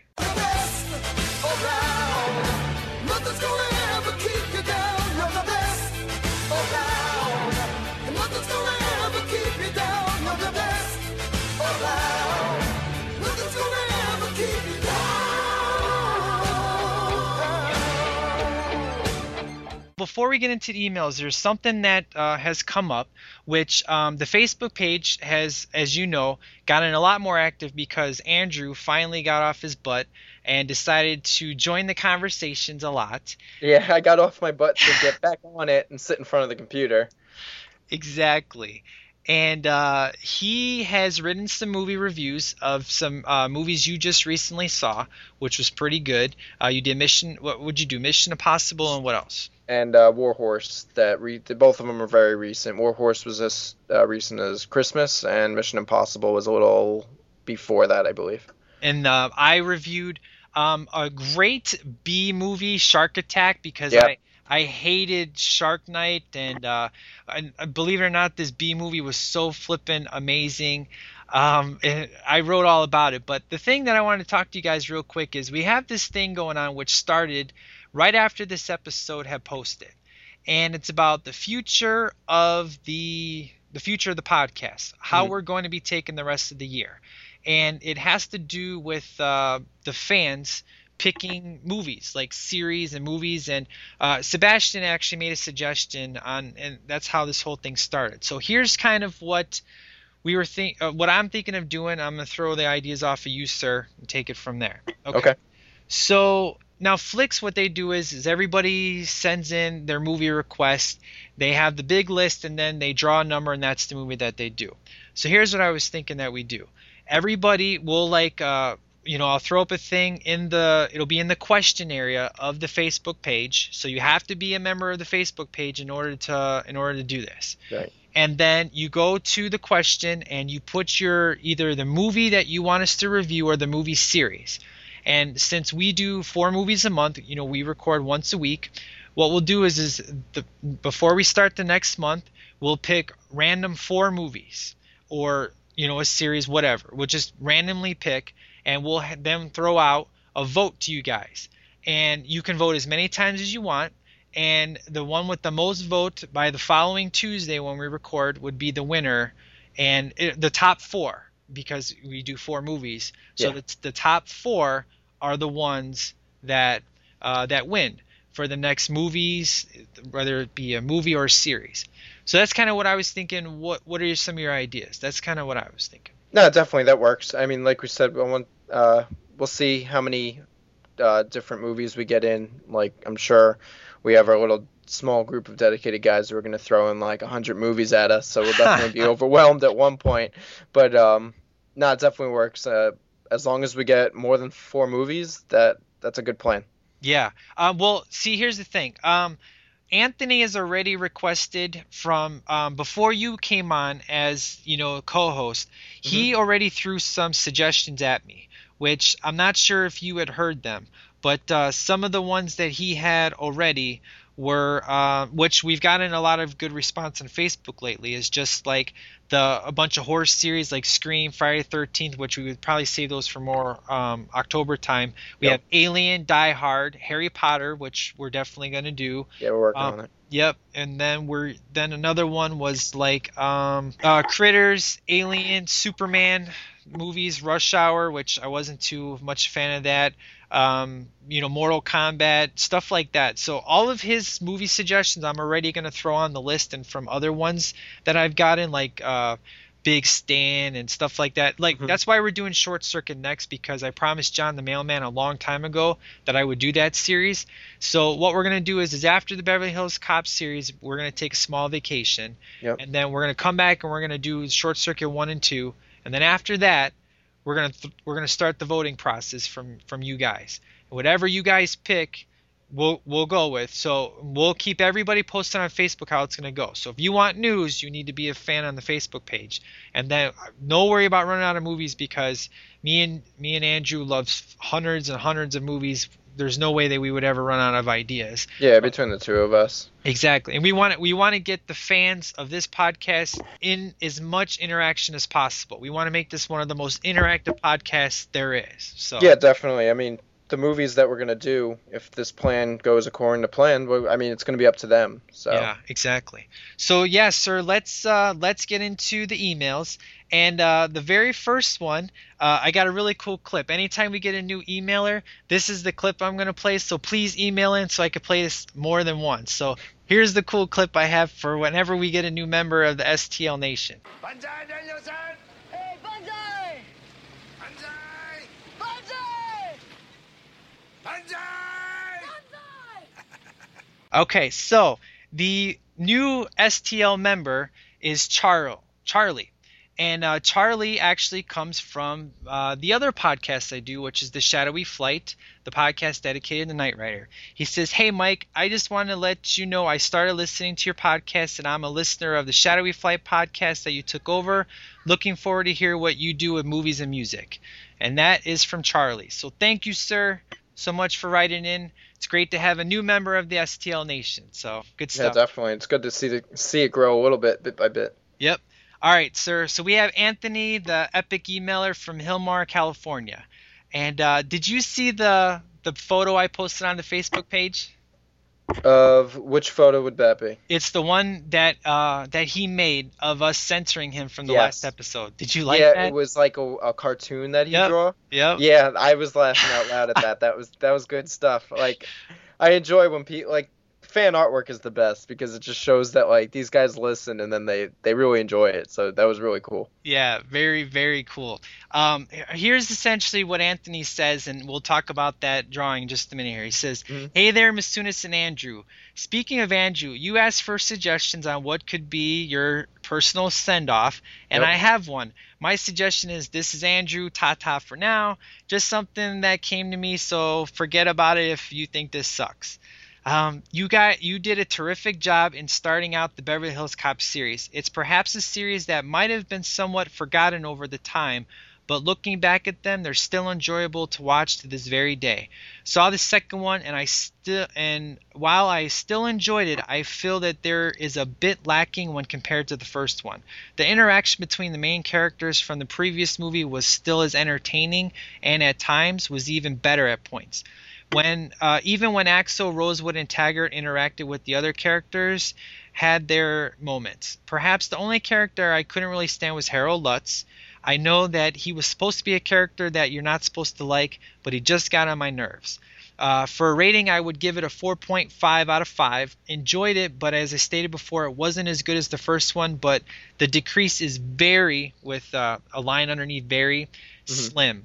Know this email is somewhat shorter than what I might usually send, but I don't really have much to say. However, I attached another picture to you to check out. I know that it isn't well as a previous one I sent you, but couldn't help sending it to you. By the way, sir, this is way better than your Epic Emailer photo picture of Batman was hilarious, but this was way better, dude, just so you know. He said, if it doesn't come out good, just tell me and I'll try to send you a quote-unquote better copy one. No promises, though. That's all for me. Until next time, see you, Masunas and Andrew. And, okay, here's what his... If you haven't seen the Facebook page, here's what he says. At the top, it says, what could happen when your email is read on Sweep Delay Podcast? And it's a picture of him looking sad and his friend with spike hair, which I thought it was me because I have spike hair. He says, what's wrong, Anthony? Listen to the recent Sweep Delay and A was censored. Sorry, I got to do a close-up on this. I'm sorry, guys. Hold on. Yeah, I'm looking at it too. Yeah. All right, here we go. All right, here's what he says. And it says, what's wrong, Anthony? Listen to recent Sweep the Leg, and they censored my email. They said everyone has a-holes like opinions. And the guy says, is that all? Everyone has a-holes. In fact, I'll show you mine. And he's like, wait, you don't have to do that. We're friends, but we're not that close of friends. Take a look at this. And it's a picture of a shirt with holes in it and a sock. I have holes on 2 of my clothes. Not sure they are others who have them too. And Anthony is sitting there with thinking, and he punches his friend in the face and says, idiot. And it says, be sure to continue checking out the episodes that are posted on Sweep the Leg podcast website.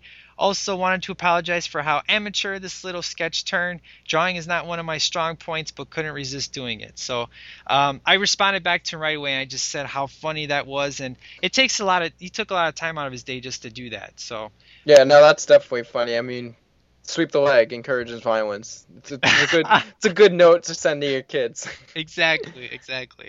All right, sir. So we got John the Mailman writes in. And he says, hey there, Mike, and new co-host Andrew. I would have to change my star rating for Beverly Hills Cop 1. This is interesting. He says from a 4 to a 4.5.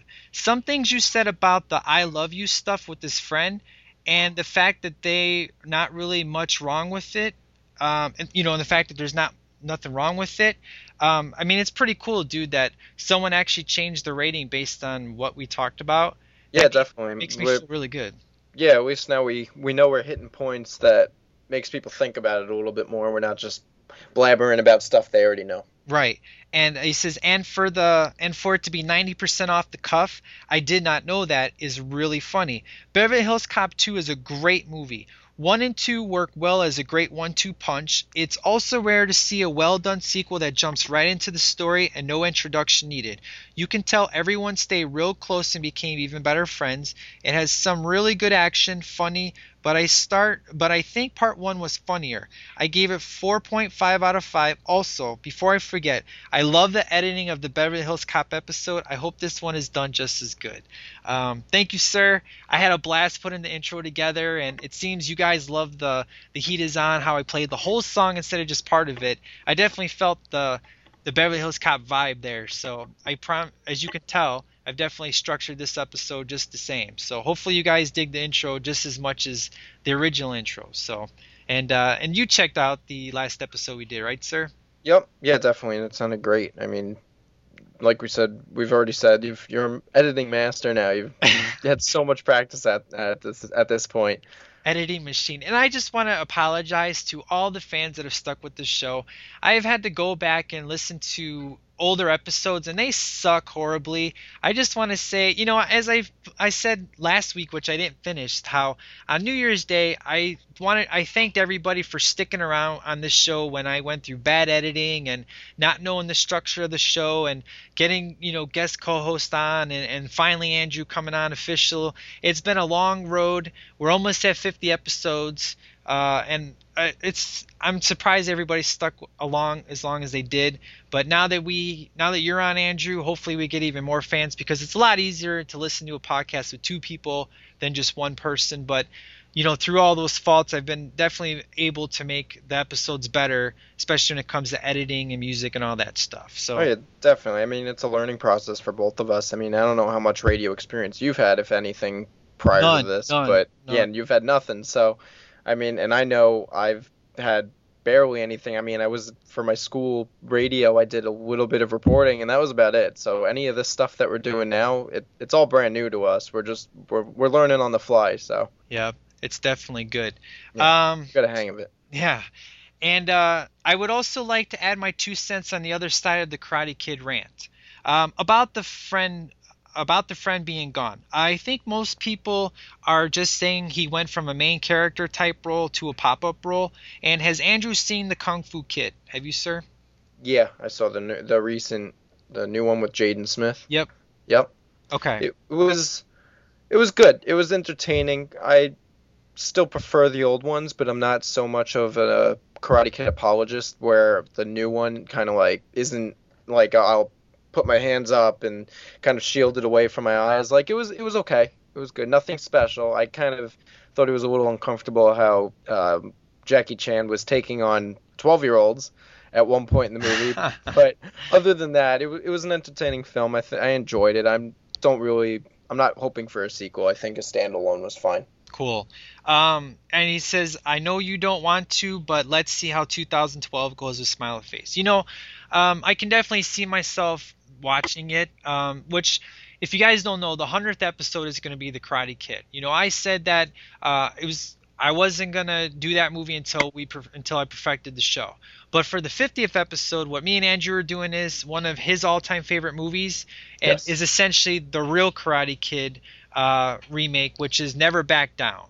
That's going to be the 50th episode. It's got awesome music. It's essentially like the Karate Kid, but with MMA instead of karate. You and Ty reviewed it. You loved it a lot more than he did, but you're like me. When you like a movie, you really like a movie, and you go all out. So yeah, I've watched this so many times, and actually since the review with Ty, I've watched it a few more times, and I've seen the background, the extra features from the Blu-ray, so I know a little bit more of behind the scenes kind of stuff. And awesome. Yeah, I'll be ready to talk about it when the time comes. I love this movie. I can't wait, man. So that's gonna, just so you guys know, that's the 50th episode. Don't expect it to be live. We don't do live stuff here. Maybe the 100th episode, but the 50th episode is gonna essentially be us reviewing Never Back Down, and then we'll do just kind of a tribute of the past 50 episodes of how crappy they were and how they've gotten better. Just my favorite parts of the show, basically, with all the guest stars and all that other stuff. So yep, that works. He says, I think it was a great movie, 4 stars. Only problem is it was too long and I wanted more student-teacher interaction.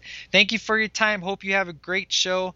Loving all the new news for the show. Can't wait to hear any new info coming our way. John the Mailman, consider this email delivered. And this one's for you, sir. He says, P.S. Don't know any sign-outs for Andrew, maybe. This is Andrew signing. This is Andrew saying, have a great morning, afternoon, night, because I don't know when someone is listening. This is Andrew saying, pay it forward. Good movie. This is my favorite. He says, Andrew out. It can be a sweep the leg thing, which I say Masunis out. You Everyone say Andrew says out. it. Yeah, so there you go. You can say Andrew out. That's the one I like the most. He says, they're kind of bad just playing the game. Hope you find one. So that's from John the Mailman. So thank you, sir. As always. Yeah, thanks. I'll definitely take them into consideration. I'm trying to think of things that I enjoy and trying to like fit it in there. Like I like how John the Mailman has his consider this email delivered. So yeah, I'm trying to think of a TV themed sign out. So it'll come to me eventually. Yeah, I had to ask him that. I was like, dude, is it cool if I call you John the Mailman? Because it was just the cool thing we did, and he instantly came up with that catchphrase and like trademark that sucker because it's yours, man. It's awesome. Yeah, definitely. It's definitely unique and original. I like it. Good deal. So Sebastian, the comedian, writes in and he says, "Hi, Sweep the Leg podcast," which there's nothing funny there, sir. So you're losing your comedian status. Oh, he says, kick him out. He says, I've never seen the Beverly Hills Cop series, but heard many great things from Flicks podcast and from your host with the most. So I went and saw the series. Beverly Hills Cop, 4 out of 5 stars. Great cast, fantastic comedy, and comedic timing. Beverly Hills Cop 2, 4.25 out of 5. This guy is always with the point stuff. It's hilarious. Stars, same as before, but done slightly better than the original. Now, he has some song or album requests. He, like on the Facebook page for us to review, he has like the Tron Legacy soundtrack, which I don't have that. So do you have that? I don't. Okay. I could get it, but I don't. Okay, Fast 5. You do have that soundtrack, right? I have that. Okay, he's requesting that you review that soundtrack, sir. Okay. Foo Fighters, My Hero, which I don't have that. No. And Hannah original soundtrack. So I don't have those. I told him that if we ever get those, we'll have no problem in, going to review those for him. So. Okay. Yeah, I could definitely promise the Fast 5. So Cool. there's that. Awesome. And at the end he says, Timmy's in the house. Hey, hey, hey, smoke peas every day. I have no idea what that means, but I guess that's his comedian. Maybe that'll be my sign off. Please don't. I'll have to shoot you, man. And the final email comes from our good friend John the Music Man. And he says, hey, sirs, what can I say about Beverly Hills Cop 2? Shake down, break down, you're busted. Yeah. I love that song. What can I say when I think of that movie? That song pops in my head. I have the same reaction. When I think of Beverly Hills Cop 2, that song pops in my head. I'm the same way. Mostly because shortly after this came out as a young teenager, I went on a trip with my grandparents to visit a cousin in Canada. This song was on the radio, and all my cousins around my age loved this movie too. So as kids, we talked about it a lot. Such a great summer. I was 12. And I believe at the time. So, okay, about the movie. My favorite part is at the end when Billy opens the trunk and he has all those guns. Such a classic scene. And that's all he's got to say. So, John from Philly, a.k.a. John the Music Man. So that's pretty cool, actually, how he heard the music in the car. Like, I was just thinking about it, how, like, I don't know where's the first time you watched this movie? Was it on home video or was it in the movies? Because you're not gray-haired grandpa over me, but I mean, I'm a little younger, so obviously, like we said, this is the first time I'm seeing it. So I didn't know where you did. There's a 10-year difference between us because I'm 32. Yeah, and I'm 23. Yeah, so and I saw it on home video, and I play Cops and Robbers after this film immediately. I was like, after I heard this song, I'm like, I'm gonna go into police because I want to bust people so I can sing the song. But I was a kid. I was a kid when I saw this. Definitely young teenager. I mean, it came out in late 80s. Yeah, it's 89 or the last one's 94. Yeah. Yep. So this one's 87 or so. Yep. So yeah, it was a good time. So, all right, sir. Well, that's what we got for emails. So yeah. Before we end the show, I want to send some pimpage out to all of our buddies out there. Our friends, Jason and Danny over at Film and Focus. Go check out that show. They're recently just did their top actresses, and they're going to be doing the best and worst of 2011, kind of like we did, but theirs is definitely going to be more intriguing conversation. They go in depth. They know a lot. They definitely study up a lot more than we do. We're a little more. They're definitely more professionalism with their research and all that kind of stuff. We're a little bit more let loose, fun. Yeah, we're fun boys, and I mean, Jason's a fun boy, but he's definitely more analytical, just like Danny. So that's awesome times. And then Show Me to Winston's going to be having a live show on Thursday, but I'm in Illinois. I can't make it out to Nevada, so going to be missing that one. But check out that show. It's flipping amazing. And then, of course, we have Crossroads, which, oh, sir. So the Crossroads. Okay, so if you guys don't know Ty and Stars were on The Crow, and Andrew and Ty are. If you guys don't know Ty, I envy you. Yeah, Ty is super funny, and Ty was once the host of the Crossroads podcast, which is a podcast dedicated to Supernatural. But here's the thing. Jason took over when Ty left, so Stars is the official host and Jason's the co-host. Well, Ty came on the last episode, on the live episode, and I just want to play you this little clip because it's flippin' hilarious, and you would think that someone like me would be offended, but after you hear the clip, you'll understand why. So check this out. And we have an email. Anybody want to take a guess who this is from? That must be from Kara. No. Coco? No. The artist formerly known as Prince. Johan. Jason, it's your best friend. Johan, did you send Dan? an email? You No. sent an He email doesn't to know the... how to read either. How did he write an email? Poor Dan. Yeah, poor Dan. Don't pay attention to them. I'm talking to you. No, your other best friend. No, we don't care about him either. I got Except Mike. nothing. I wish I knew what Ty said there. Who? Oh, that's Kurt.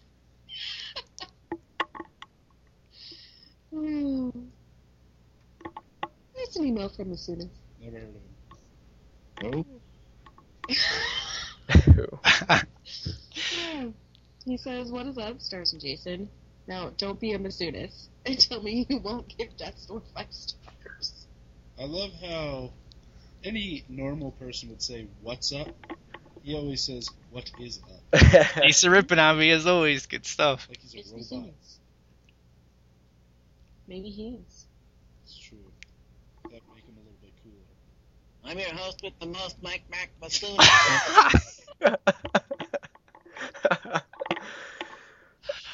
He just said Oh, that he is was so good. definitely drinking something at that point. Oh man, I've listened to that over 50 times. It was so good. Oh, so good. So thank you, Ty. Love it, sir. That was hilarious. Love all you guys. You guys are hilarious. So if you guys don't know, they love to rip on me on that show. It's so fun. So and then the final podcast, obviously, is the Knight Rider podcast. They do the Shadowy Flight. It's only a half hour long. Just talk some old school Knight Rider, good times. Jason and Dan gave me the privilege of taking over the show. So that episode, the one I just did, should be out, if not tonight, tomorrow.